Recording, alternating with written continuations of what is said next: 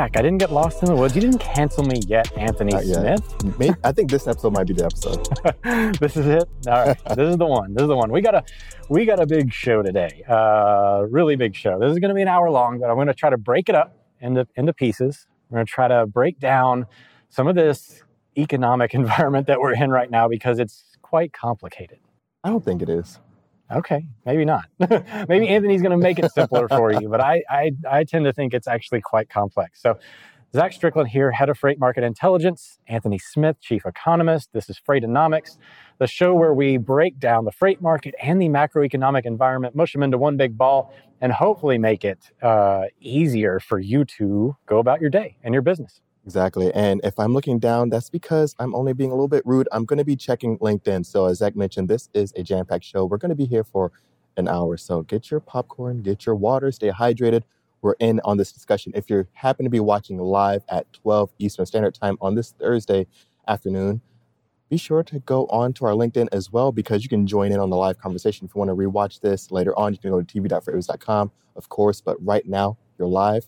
Tune in and join in on the conversation. Yeah, so today we've got a lot of topics to cover. So especially for those of you that are streaming or watching this maybe on YouTube later, you may want to jump down to some segments to get a little bit further breakdown. We're going to start off things, of course, with the Market in 2, which I will go through in a minute, which will give you just a high-level freight market update. We've got a timer for it today. Yeah, fancy. The team put together some timer for me. So we'll do that. And then we're going to break down inflation, the jobs market, the things that are contributing to inflation that may not be something that you overtly can see. I mean, we hear about the Fed's rate. We've talked about that a little bit and how that interconnects with inflation, how that may not have been. It may not be the right move in this environment. We're going to talk about the supply chain and what has happened through this past 2-year period that is contributing to inflation. Some of it actually started before the pandemic and was just exacerbated by it. So we're going to break all that down. And hopefully they'll make some sense of the noise that is the U.S. economy right now. Actually, the global economy at this point. And there's a lot of noise to kind of cut through as well. So, Zach, are you starting it off with your Market in 2? Let's start it off with the Market in 2. So the Market in 2, we started doing this. We didn't do it last week because I wasn't here. I was in the woods. But what this is going to be a quick high-level overview of the freight market environment as we see it with our sonar data. I go through a few charts, a few data points to explain what we're seeing in the near and long-term context. So without further ado, Anthony Smith, let's get that clock up there and let me know when to. All right, let's start it off. So first chart we're looking at right here, the OTVI, Outbound Tender Volume Index. The Outbound Tender Volume Index, of course, a measure of aggregate demand for trucking volumes. This is the measure of shipments that shippers are sending to carriers. The higher this goes, the more demand there is. The lower it goes, less demand. Less demand puts downward pressure on spot rates. High demand puts upward pressure on spot rates, and then contract rates if it stays up high enough. The green line you're looking at is last year. The white line is this current year. The blue line is 2 years ago when the pandemic was getting going. If you notice, this thing is going down about 3% since June. So we are in a slow downward demand cycle. So the next chart I want to throw up here is going to be our Outbound Tender Rejection Index, OTRI. OTRI, now this is the percentage of that Outbound Tender Volume Index that you're looking at that has been rejected by carriers on the other end. So these are contracted carriers that are saying, yes, we will take your freight, or no, we will not. The more often they say no, the higher rates will go because shippers will inherently bid their prices higher to get this compliance. Right now, we have dropped below 6% for the first time since 2020, indicating that we are still seeing carriers take on more and more of this contracted freight. The last chart that I want to show you to bring this all into connection is the spot versus contract. Green line is the contract rate. The white line is our NTI with a base fuel cost level of $1.20 per gallon. The big takeaway here is that the contract rates are still very sticky. That green line is not moving downward, but it has come down about 2% since the end of June. And then, of course, the spot market, not really moving. The big question here is, are shippers actually pulling out of the contract market a little bit to go into the spot market to get a discount, because that discount continues to be extremely heavy. Impressive. Bam. On the dot. On the dot, Zach. That was good because you really it was a true market overview here. Yep. Out of all those charts, what's going to be one of the most surprising ones for you? I think the big shocker for me is just how flat all of them over the last 2 months have been. They really haven't changed a lot. I mean, you look at some of these charts and, in March, at April, all of them had this huge just jumping off a cliff aspect. And since then, we've really been kind of just hovering. It's almost like we're adjusting to this new level. Like to me, it's unprecedented to see such a quick adjustment. Right. It's like an L. Yeah. An L-shaped movement in the freight market. Now, what concerns me is that spread, that last chart that we were looking at, that spot versus contract.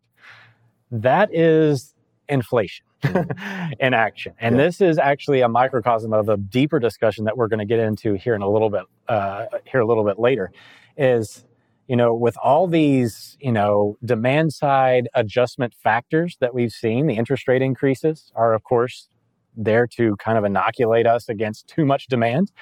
Well, something we haven't really taken into account is the fact that, demand has actually already come down in a lot of sectors, but the inflation has stayed in place for now. Right. But like I said, with that contract rate, it's starting to show signs of coming back because that spread, the difference between the contract and the spot market for truckload, it's not sustainable and it will not last. So the contract's going to be coming down. And is that going to be around bid cycles? And one will come up or the other will come down. It cannot exist in that state for long periods of time. So if you do the math on it, you're going to see, and say the spot market stays exactly where it is, the rates stay exactly where they are, we're going to see an 18% retraction in that contract rate. Interesting. Now, it doesn't suggest the timing of that. I think we're going to see at least a 3 to 5% contraction here in the fall initially. But I think longer term, we're going to head towards that 18% number. Interesting. Mm-hmm. Yeah. So Zach, I think that, you're spot on. Usually, I know this show kicked off originally, over 2 years ago now. Goodness, of us really just having contracting outlooks and views on certain things. But as of late, we've really been kind of honing in on a lot of the same trends. And the one that's really been interesting as of late is going to be around the jobs market. We need to break down the jobs market. So this is the thing that everybody even outside of the economists have been really citing. So anytime you hear the Fed talk about the jobs market as like it's still strong, so that we're going to increase rates. Yeah. And that may not be like I don't personally, and I'm going to lean on you here. Increasing interest rates being obviously the one publicly, the public thing that the Fed can do, to kind of say, hey, we're doing something. I don't see it really actually solving the inherent situation here. Jobs market being so tight, labor market being so tight, we're seeing a trend where it's changing, right? Yeah, and that's going to be one of those areas when we're looking at the Fed that we kind of talked to a few episodes ago. Kind of got to take it like earnings call. They're going to say some things and really kind of paint it as bright as possible, even if things are looking grim. And so the Fed might know, and they likely do know, that the job market isn't all what it's cracked up to be. And we're going to dive into some of those trends right now, but they're going to have to use that as the holding point to say, hey, this is going to be evidence that we can increase not inflation. There you go, a little Freudian slip. Increase interest rates as we continue to move throughout 2022, because they know they're going to need to use some of those tools, quantitative easing and lower interest rates, things like that, in the latter half of this whole recession. So that's going to be one of those areas that we look at. But we look at the job openings. This is going to be one that's going to is lagged for sure. So this is a lagged indicator. But that's fine. It's not going to be forward-looking, but this is going to be something that we have to look to tie everything together. And so we're looking at job openings. The latest numbers show that there was a downward movement to 10.7 million job openings in the U.S. This is slowly but surely moving down, trending downwards. And this was definitely in bubble territory because we saw that there were almost double, or there is double the job openings than there is available labor. So this is going to continue to trend down likely. Might not be smooth, might be a complete fall off. I think it's going to continue to trend down steadily until November, through November at least. And so That's going to be one to watch closely. But it's accelerating, right? I mean, we're seeing the downward movement really accelerate. Does that not concern you? No, because this is going to be one of those areas so I think there's an order of operations of this. And and this is something that I've really been expecting for a while, because I remember in the early parts of 2022, we were saying the jobs market is the last stronghold for the U.S. economy. So when we look at the job openings come down, that's going to be the first thing. We're also going to start to see weekly initial jobs claims come up, which we're seeing right now. A lot of people are saying, I saw a headline today, something like initial jobs claims are a cool breeze over a hot job market or something like that. So we're going to start to see those come up. Initial jobs claims. Those are going to be released weekly. It's going to be a little bit more timely, higher frequency data set for the jobs market.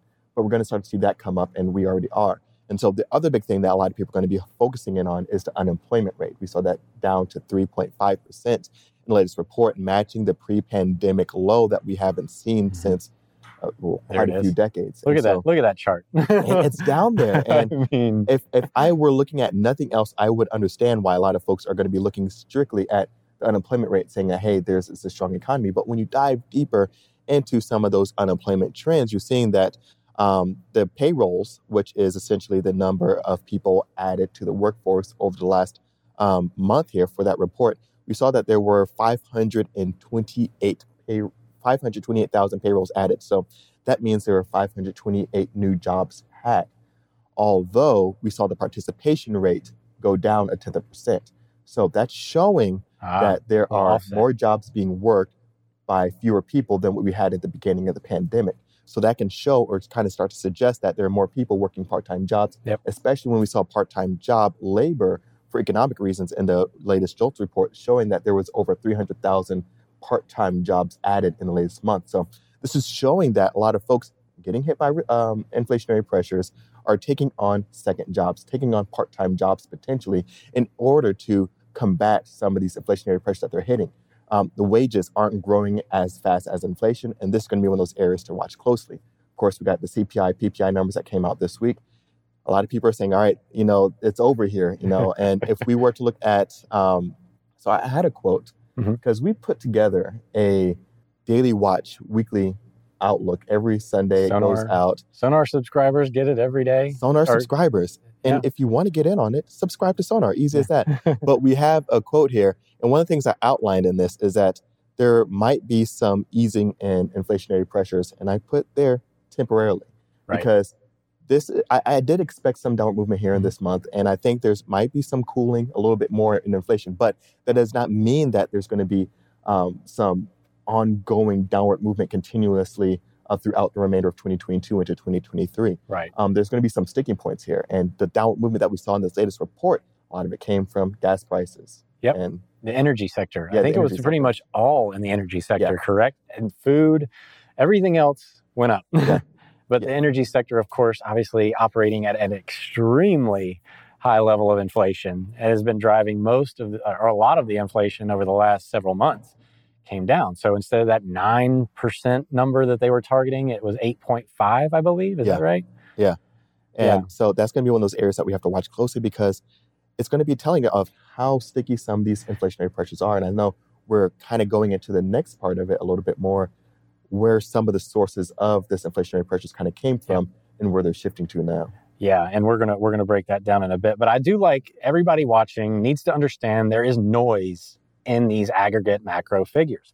That 3.5% number that you saw in the unemployment rate does not mean the same thing as the 3.5% that we saw pre-pandemic. The composition is completely different. So the participation rate, much lower than we saw in the pre-pandemic level. This is kind of like when I was in high school, I weighed 225 pounds.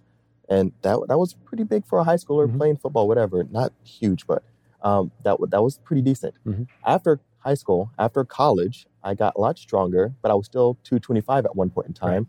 But my composition was different. I had more muscle mass. And so right now what we're seeing in the job market, and right now I have a lot less muscle mass years later, but right now what we're seeing in the job market, there's less muscle mass in that composition. There isn't as many workers in the workforce right now. So that 3.5%, like you said, right now doesn't sit the same as it does before the pandemic. Yeah, and a lot of the workforce, you have the underemployed that are counted in that number, those part-timers that might be looking for full-time.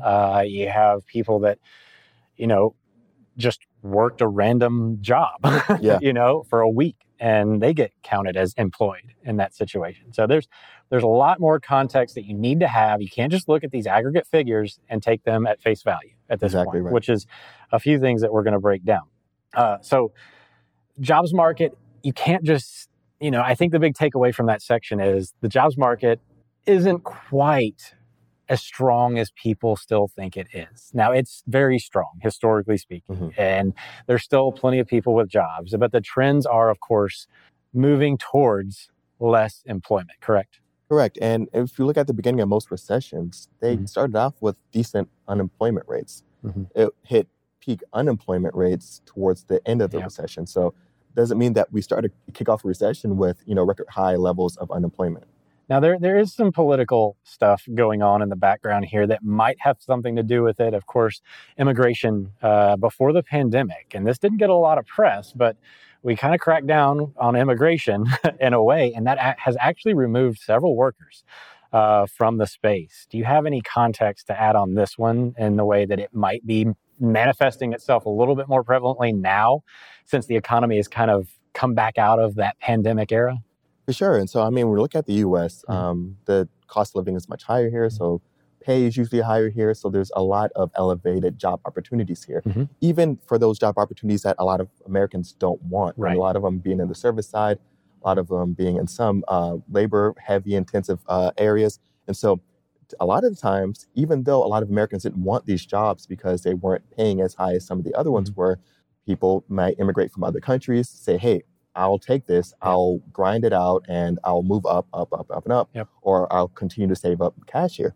Because there's been that crackdown on some of this immigration, we're seeing that a lot of those jobs that would have been worked by a lot of folks coming over to the U.S. to help out and work in the economy is just being slashed up, like you mentioned earlier. And so that's going to be another area that's going to hurt us, and really going to hurt us in the long run, not just for entry or service sector jobs, but higher level paying jobs as well, especially looking at executive roles as well, because you see a lot of countries as well that might have, especially Europe, India as well, very highly trained individuals that might immigrate here to take some of those tech jobs, things like that. So because of those difficulties, that's going to make it harder to fill some of those roles. And that's going to be one of those areas that we're seeing a little bit of inflation at. Some of those entry-level jobs that there's really going to be some of those roles that a lot of people don't want, but a lot of people took over this last month or so, because we saw a lot in hospitality services that were added in this latest jobs report and for the payrolls number.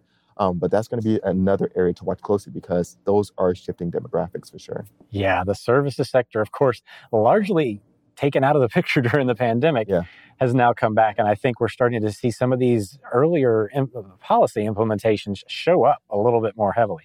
So what I want to do now is I want to start telling the story of the pandemic and how we got here from a perspective of our data.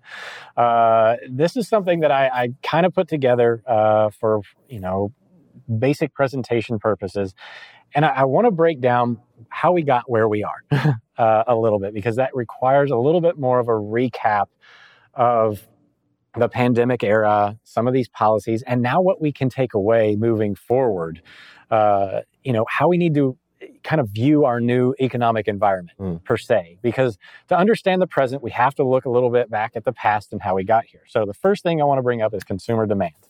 And this is going to be a chart of our outbound tender volume index with a lot of little call outs on it, and overlaid on the portion of the PCE, so personal consumption expenditures, which will be in the blue line there. So if you look at the white line, and I want you to focus on that one for now, because if you look at the white line, that's tender volumes. That's what was in the Market in 2 update. That's shippers requesting truckload capacity from their carriers. It dipped, and then it spiked after that initial little wave of toilet paper purchases that you see there in March. It has a little call out on it, and then it dipped all the way down to one of its lowest non-holiday levels ever, about 8,300. And then from there, it shot all the way up to about 16K, where it has been hovering until just recent months or earlier in this year. So that record level of demand showed up in front of that PCE, which of course is a little bit lagging because it's reported monthly and it's after the fact and it's reported in dollars. So it's not a one-to-one equation. So I want you to make sure that we understand that this whole thing started on the demand side. Okay. A lot of the discussion about were we overstimulated? Absolutely.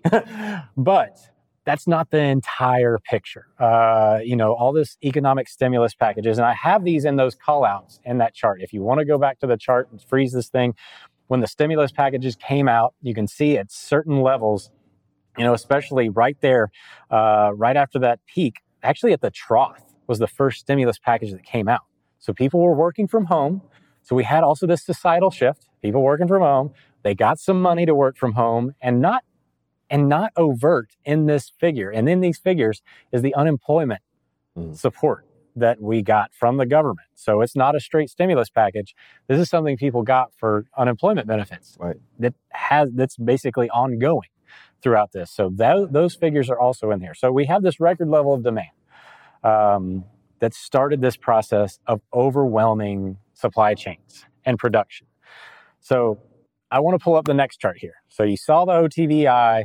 You see that it's going to, we're in this, this cycle of coming back down. This next chart that I want to pull up is the OTVI, the CPI with PCE. So the personal consumption expenditures, as reported by the government there. So in the white line, that's our PCE. That was what was overlaid on top of the OTVI. You notice the PCE did not come down and correlate with the OTVI there at the end. Right. Why do you think that is? Did people stop buying stuff?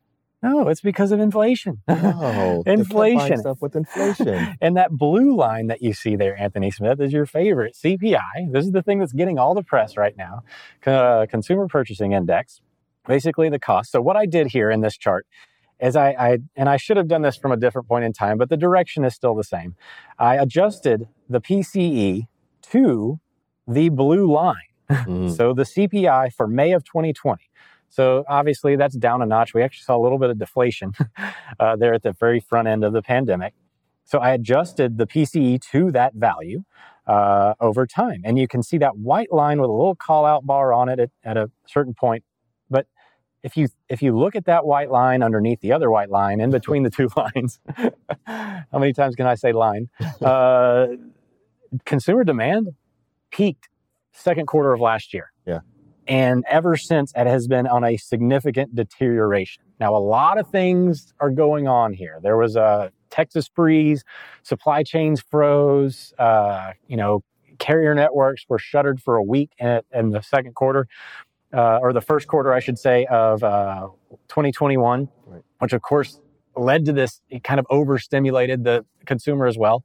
We had another stimulus package come out in March, right after this Texas freeze situation and this polar vortex, which of course sent shippers and also consumers into a deeper level of panic purchasing because they couldn't get their stuff. Right. So it's the scarcity principle in economics, right? Right. If you can't get your stuff, you go out and you overorder, correct? Yep. And that's one of the big things that we saw, especially throughout the latter half of 2022. A lot of these producers upstream, I think, understandably, they didn't want to get caught in a bad position once again. They didn't want to forego potential gains by not having what they needed on hand. And so what they did was they over-ordered on a lot of things. They didn't know exactly what they're going to need, but they know they needed stuff. And so they pulled a lot of it forward. So we saw, of course, Christmas shopping start kind of get kicked off throughout October and November. And then we started to see a lot of the goods continue to flow into the country into the early parts of 2022. And that really all kind of came to a head throughout the late second quarter, early third quarter in this year.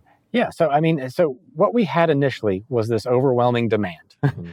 And then seeing as these companies and consumers weren't sure if they could get the stuff that they wanted / needed, that then stimulated them into, not just because they had money, but it also motivated them to order more than they potentially needed / wanted at the time, correct? Yeah. And that's going to be one of those other areas where I kind of overlooked this part, but we also have a chart on it, and that's going to be credit card utilization. A lot of these consumers were able to pay down a lot of their credit cards, a lot of their debt, things like that throughout the pandemic, as you can see by that huge dip through a lot of those stimulus packages. As of late, it is very much elevated in comparison to where we saw throughout the pandemic. We're seeing a lot more consumers having to lean heavily on credit card utilization, and that's going to be to buy basic things like groceries, gas, things like that. Just living. This chart is insane. Yeah. So basically, people had more money than they needed. Yeah. Throughout the pandemic. So they saved some, and of course, I'm not going to get into the demographics of savings and all that kind of stuff because that's a whole nother topic in general. But in aggregate, people bought they had money to buy stuff. Right. They had the time to buy it, and then they threw a bunch of money down on their credit cards and their debt because they had more left over. Exactly. And now, I guess the big question is, Anthony, with that credit card number shooting up like that, and we've already seen it in the PCE when you adjust for inflation, which isn't exactly the most scientific way to do it. I'll admit that, but the direction is the same. Right. The consumer is not spending as much money, and they haven't been for a while, and now they don't have as much money as they once had. Yeah, and that's going to be an issue. And the thing that a lot of folks are going to be pointing to, and rightfully so, is the job market that's really continuing to fuel a lot of the ongoing activity. One of the things that we always I at least always talked to at the beginning of this show many years ago was going to be around consumer confidence. It's important. Consumer sentiment, it's important. And it is, but I leaned away from that because consumers were acting differently, and they were acting differently because they can get a new job, they can trade up in job, or they can get another job and kind of help support their buying and purchasing and consumption, things like that. So that's going to continue to be a thing. But the thing that we're going to start to see at the final phase of the order of operations for this job market is going to be layoffs. We're starting to hear more and more about layoffs. It hasn't spiked up considerably to where I think it's going to be going towards the latter half of 2022 into 2023. But we are starting to see that more consumers can still trade up. But once that's taken away, we're seeing that this record level of credit utilization is climbing up. We also have this black box of that's been growing of buy now, pay later, or pay over time. That's also being a thing. We also saw that delinquencies for mortgages are starting to tick up. So this is all slowly starting to happen under these underlying trends here.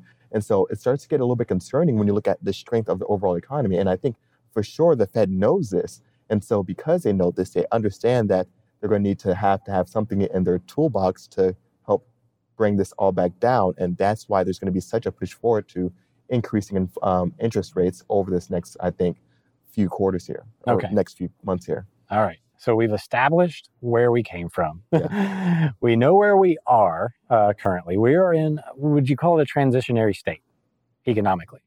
Definitely transitionary state. Yeah. So we haven't settled on anything. The freight market might have kind of leveled out for now, but the economy is not done transitioning. Yeah.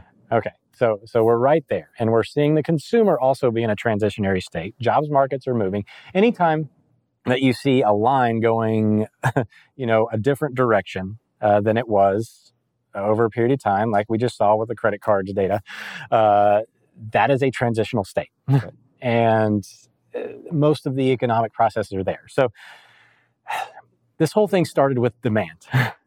But I think what we're seeing right now in the inflationary process is a supply side situation. And I'm going to explain why. So everything you just talked about, the jobs market, what is that? That's essentially enabling people to buy stuff. Right. But if you can't hire people, you're going to have to raise your wages. Exactly. Production, supply side. You can't source your means of production fast enough. So that's going to inflate the wages. Yep. Which is a process of the supply side. Think about it. Economics 101 is supply and demand curves, and they cross. Right. To me, the jobs market is a supply side situation, which is adding to inflation. Mm-hmm. So if you don't solve the problem of, having enough people to work, that inflation is going to continue. Right.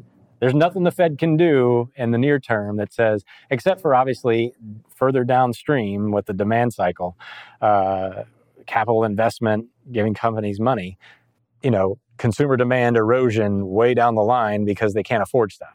Is that not already happening with the labor market? It's already happening. It's already happening. Yeah. So what we've seen so far with that interest rate increase is really not manifested materially. Yeah. we were already starting to see inflationary processes from the supply side start to trickle in. A lot of it resulted from demand, though, right? Yeah, a lot of it resulted from demand. And I think this is going to be one of those areas, like you said, is transitioning from that demand side to the supply side. Yeah. So the next portion of this, of why I think the supply side is still is actually the main part of the problem at this point. You saw the PCE. That is a measure of demand. You saw the OTVI. That is also a measure of demand. The PCE may not have come down nominally, but if you adjust for inflation, it's been down for almost a year now and transitioning down. OTVI came down in March. Demand's already eroding. Everything left, and CPI is still on the rise, has to be coming from somewhere else. And to me, the jobs market is one of it. The second part of that, production. China. Where do we get all our stuff? China? All China. Yeah. It's basically all China, Asia. They have a zero COVID policy in place. That slowed down a lot of being able to produce a lot of those goods. Still. So when you can't produce the stuff, what does that do to prices? That's going to also be an inflationary builder. So even if your demand has fallen, if the supply side has contracted faster on that curve, which it has, in my point of view, and disagree with me. No, he's not going to. Not today.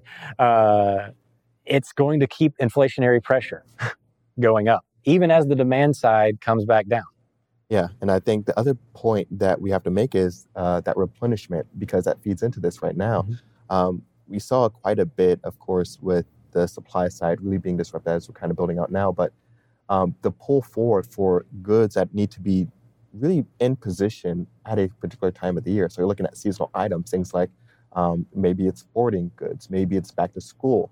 These things need to be replenished. And this means that, of course, warehouses are going to have to kind of be reshuffled, reorganized, because there's so many other goods that got pulled forward that was increasing inventory levels. And so now that has to get pushed out. We're seeing a lot of course, those fire sales of like, get rid of this, because we need to make room for all these other goods. And so that's going to add into inflationary pressures as we continue to see a lot of those replenishments need to get in place at a timely fashion. So put that one into context for me, because we have, I'm not really sure how inventory levels fit into the supply demand curve.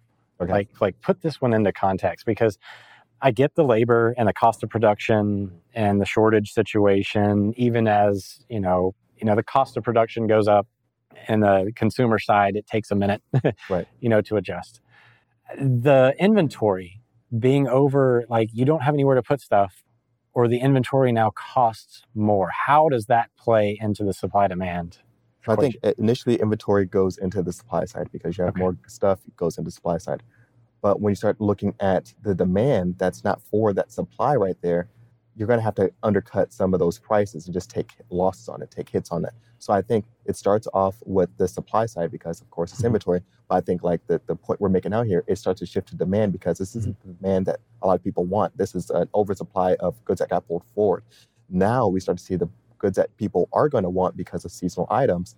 That's going to shift everything else. And so I think that goes back into the supply side and inflationary pressures. But I think you just made a point here that I like. So not that that's terribly shocking, but so that inventory that everybody has, you just said that's inventory people don't want. So now this inventory, which would have sold a year ago at a higher level of price, is now going to be sold for a lower value. So we've actually eroded economic value from that perspective, correct? Yeah, and who's taking the hit? It's going to be those producers. The producers have to get it back somewhere, don't they? Yeah, they got to increase those prices. So actually, or lay off people off. Yeah, so the softening of demand has actually, contributed to the inflation. In the way that they have all these goods that nobody wants. And even though nominally speaking, you're going to be able to get a discount, in total, you got to pay for it somewhere. Yeah, and that's going to be one of those big areas that we have to keep an eye on this, There's a lot of things that we have to keep our eye on. That's going to be a big one for a lot of those producers because you talked about a little bit earlier, they have to increase those prices or they're going to have to potentially lay people off. And we're starting to see that, but I think we're going to see it a lot more later on in the year here and going into 2022. I think that's going to be the final phase here. Right now, a lot of people are going to be muted to those layoffs just because they can find something else or another part-time job. But it is starting to slowly but surely happen. Yeah. So we just had a bill passed. Now, I know you've read it and in its entirety, right, top to bottom, because Top there's to bottom, all quick read. hundreds of pages. Yeah. I'd like to get your thoughts on this, because this is supposed to, and this is marketed as a way to fight inflation. Is the CHIPS bill doing this in your mind? I think a lot of it is going to be, of course, geared to climate change and combating that. And I don't think there's anything wrong with that. I just think that's what that overwhelming part of it is. Yeah, right. Another big portion of it, it seems like it's going to be geared to increasing taxes for corporations. Right. Which could, so for example, say I live in Chattanooga, Tennessee, and I'm working a job and I'm making $50,000 a year. And all of a sudden, the payroll tax in Chattanooga increased 15%. I'm going to need to make more money because I'm getting eaten up by this new tax on my income, right? This income tax. So now I need to make more money. So I'm thinking from a producer side, from a corporation side, if they get hit with 15% on a tax or something like that, they're going to need to make more money. Or I'm going to have to move to a different state. Right. I'm going to move to maybe West Virginia. Maybe I'll move to Georgia. Maybe I'll move to North Carolina, where those taxes aren't as incredibly hard on my bottom line. And so I think this could be an area that could either erode some business investment domestically or increase inflationary pressures, because now I have to make up some of those margins or some of that money that I was kind of losing out on from this 50% tax. Yeah. So let me make sure I get this right. So if we have extra costs, the company has two choices. It can either reduce costs in another area, maybe shrinking in some sense, which could potentially keep everything on par in terms of inflation. Or they could pass along those increasing costs, which would actually add to inflation. Yeah. So if we're looking at this, we're either going to stay where we are or we're going to go up. So there's actually no downward pressure. Yeah, on inflation. I think some of the things that could be deflationary in this bill, got to continue to kind of go through it and see what going to be some of the major levers are. I don't think are going to be really kind of pronounced until maybe mid or late 2023, potentially, further on down the line. But even though that might be a case, we're looking at those hard-hitting ones that could be building up more inflation. And I think that tax one could potentially be an interesting variable here. Yeah. So, it's a very complex system we're in, to me. Yeah. and the things that we're using to treat the symptoms sometimes don't always hit the right spot and solve the underlying problem, is kind of what we're getting at here. So I encountered this article this week by Credit Suisse. So I want to give credit where credit's due. And the writer, of course, uncovered or kind of just pulled back some curtains for me on some global economic things, geopolitically, geoeconomically speaking, not just macro with the domestic U.S., but geoeconomically now, that we are now already engaged in a global economic situation. We talk about inflation domestically, and we seem to have a cursory understanding of that. Although what this article points out is something that is outside of our control at this point. And, it's kind of what we do in Sonar. We say, hey, we know what we experience. We know all about our little world of transportation or trucking or brokerage, or, maybe we're a company that works in beverages. We know beverages really well, but we don't know what's happening with everyone else. Right. And I think at this point, we need to kind of take another step back. And even if you're a company that is just a domestic company or domestic transportation provider, at this point, we have to take a step and look at the entire global community at this point. Do you think that's accurate? Yeah, I think because when you're looking at some of those impacts, they're going to come from a different part of maybe the world, the global industry or national industry. and that's going to have an impact on what we're seeing in the supply chain for sure. Yeah. So, of course, a big origination point of our supply chain is in Asia. But something else he called out, the Russian-Ukrainian situation with the cutoff of the Russian oil from Europe. We also are getting kind of a subsidy from cheap Russian oil via European countries taking advantage of it. Right. And it's not a lot different than what the United States economy and and companies have been taking advantage of with China and their low cost of production for labor.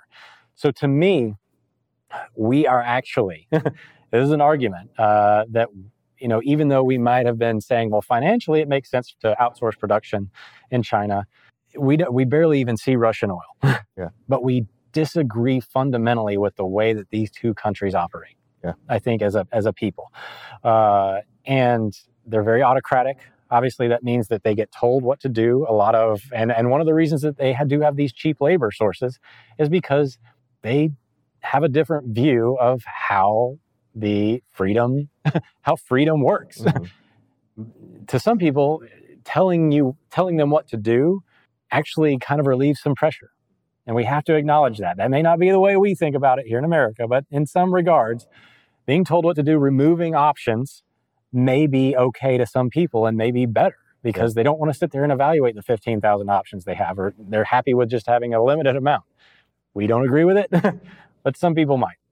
But this is what's enabling the low cost of production in a lot of senses, is because they do have this kind of autocratic system where they are told, you've got to go be an engineer today. And that's how Apple has actually grown over the course of the years, is because they outsource. You cannot find, you couldn't make a phone as cheaply as Apple can in America. Right. Because we have minimum wages. We have people get a choice of whether or not they want to be an engineer or not. People go into things that they have interests in. That's what we value as a society. But we also don't value it as a society because we've been, as a corporate culture, outsourcing all the production across the ocean to lower costs. So we're happy to take the benefit, but we're not happy when that side of the world where our production is starts kind of flexing their muscle on us, and kind of impacting our day to day, right? Yeah, 100%. And I think when we're looking at, for example, China, there's a lot of things that they could do to really disrupt us domestically. They, I think, could probably dump a lot of, U.S. Treasury bills. Mm-hmm. They could really mess with all of the supply chain there to really kind of mess with our supply chain here when it comes to manufacturing, things like that. Would it harm them in the near term? For sure, because they are going to not be able to produce and sell a lot of their goods. But really, it could really shift how we operate domestically. And that domestic operation could really be something that we would feel for quite some time, because we don't have that same infrastructure domestically as they do in China to manufacture a lot of these goods at a mass scale. We don't have a lot of the workforce that they have in China to also operate some of the machineries that we would need to be operated in order to produce all the stuff here domestically, or maybe nearshoring, maybe in Mexico or some parts of Canada, but likely Mexico. Yeah. I mean, and you can't do that overnight, obviously. Yeah. So in the near term, to me, so considering that China still has a zero COVID policy, even though demand has eroded, from the supply side situation, those two areas, Russian oil and China production, their costs are now going up. Yeah. Our relationship with those two countries has deteriorated. That's going to make things worse. Tariffs are not going away. It's just simply going to be an escalation. So the supply side of the equation, there's another level of inflationary pressure. Am I right?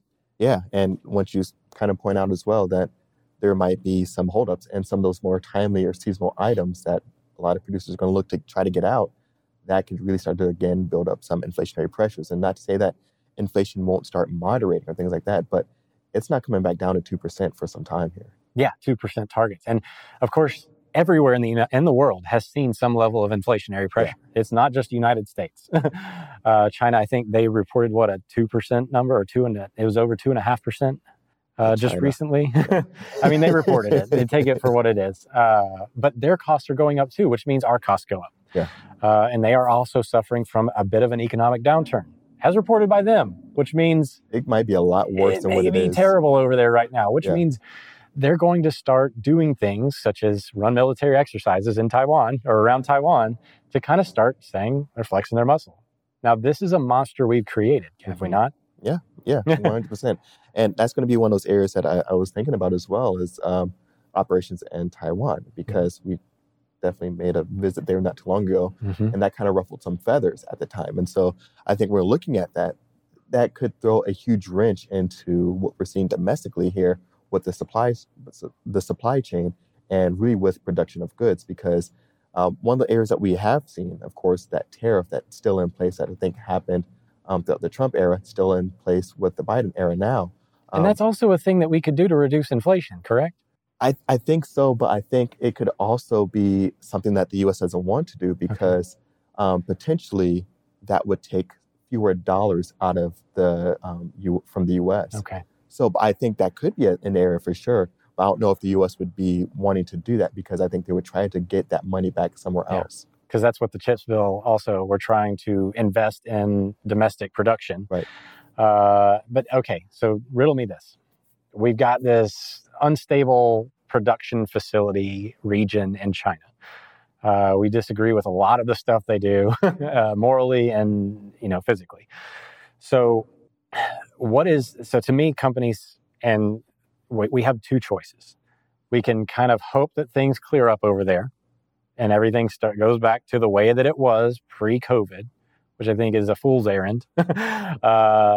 Or we could start to diversify our supply chains, which I think a lot of people are doing. Do you think that will actually materialize or manifest itself in the near term and actually have some sort of deflationary pressure? Or do you think that actually, in my mind, actually still increases it's inflationary? I think it's inflationary. And I think from a lot of these inflationary pressures that we've seen, especially upstream with the producers, one thing that you mentioned also a little bit earlier on in the show was minimum wages. I think that's going to be something to watch. That's how it's going to shift how we do business and produce goods upstream. And I think it's going to come in the form of automation. And so I think one of the areas that the U.S. can really kind of lean heavily into is going to be that automation play. And so I think we're going to see a lot more investment into automation. And so I think that could potentially make some individuals a lot more productive, of course, but eliminate a lot of individuals from the workforce altogether, because now it's going to be a lot more price efficient to automate some areas, whether it be in a warehouse, whether it be in some services aspect.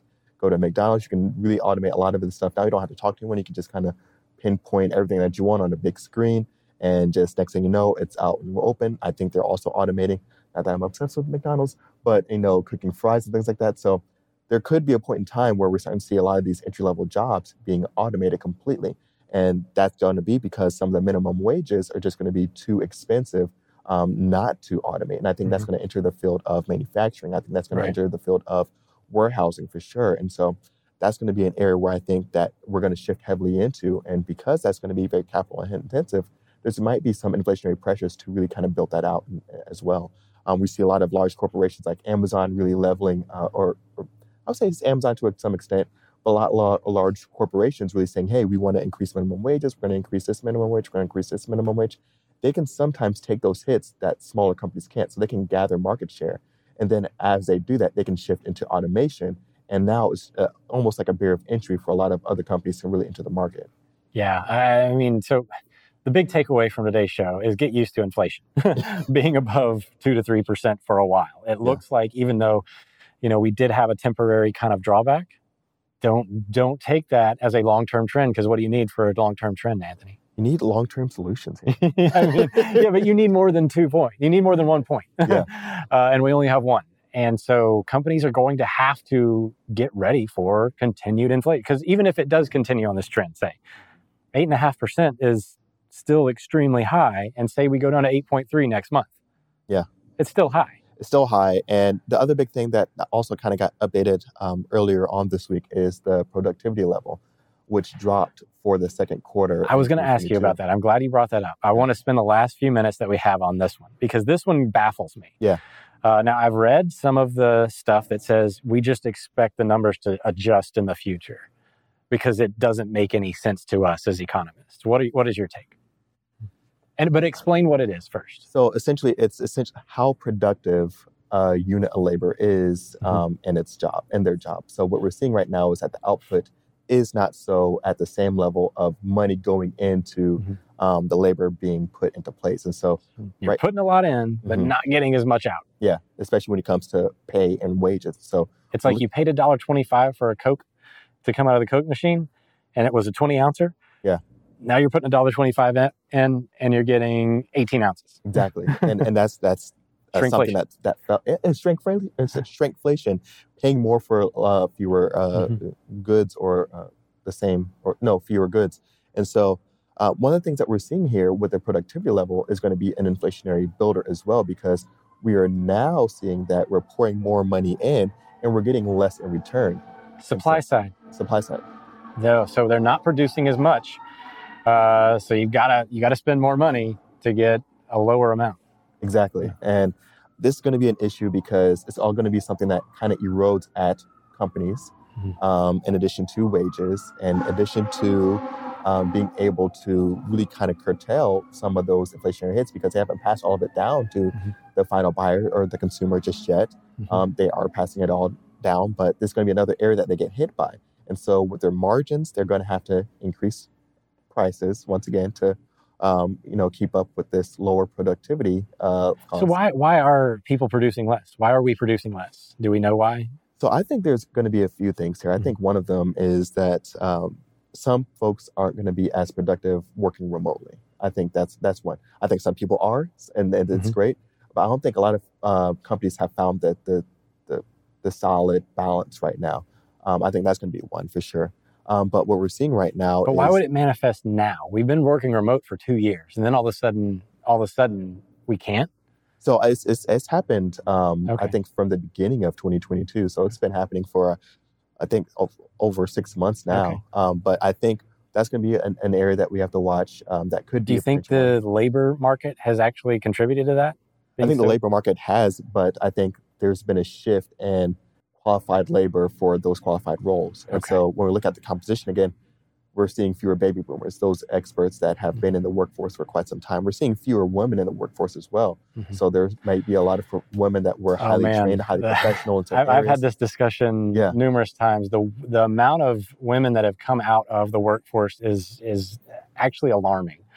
Because of the eradication of childcare and things like that. The women are the glue that holds this shit together. And you see the productivity level dropping. They do a lot for keeping the organization of these companies together. And without them, obviously, there's a structure that falls apart. Exactly. And I think that comes back to that labor pool composition. Fewer women in the workforce, fewer baby boomers in the workforce. I think that's also going to start to erode some of our productivity level as we continue to move throughout 2022. Anthony, I mean... So we got through just about everything I wanted to get through today. But, I mean, I think the economic outlook is still pretty cloudy, right? I mean, when you're talking about going into the next few months, this whole idea of are we in a recession or not, I think is pointless. And I don't really... I'm only obsessed now because everyone else was obsessed with it. I don't really watch the GDP that closely. The GDP is a relatively useless figure. for the most part. But the thing is, so GDP could go up in the third quarter and people would say, hey, Anthony, what are your thoughts on that recession? I'm like, it still happened. It's still technically a recession. So just because, say GDP does go up in the third and fourth quarter somehow. And was the GDP number adjusted for inflation? So the real GDP is, and the nominal GDP isn't. So when we're looking at that, even if it went up, I would still say, the first half of 2022 was a recession, and that's fine. And then you have all these commodities sitting underneath it that are inflating at different levels. You know, gas inflated at like 40%. For a period of time until these last couple of months. And, food prices, they've inflated at a different rate. There's only a few of them, like electronics and things like that haven't inflated at the same rates. And that's something you have to take into account, right? Definitely something you have to take into account. And also big ticket items, houses, cars. Starting to see cars starting to come down. Used car prices, like I said earlier, things are slowing. Starting to pick up again. Things are getting more expensive. They're going to continue to get more expensive. The economic engine is going to slow down. We've still got a long tail to go here. The jobs market, the place to watch. I don't have a lot of confidence in that interest rate going up and having a near-term impact, do you? No, not on inflationary pressures. It's just going to be something that they can try to build up as fast as they can, as soon as they can, so they can potentially use it on the latter half of this whole thing. Man, a lot of stuff today. A lot of stuff. And remember, beginning of recessions, unemployment rate is usually Very high. pretty low. At the end Or of the very low, recession, yeah. very low. Then it starts picking up towards the end of the recession. So just because it's low now doesn't mean it's going to be low Thank for you quite some time. so much. Join us same bat time, bat channel next week. Drink more water. I actually heard that's not as good.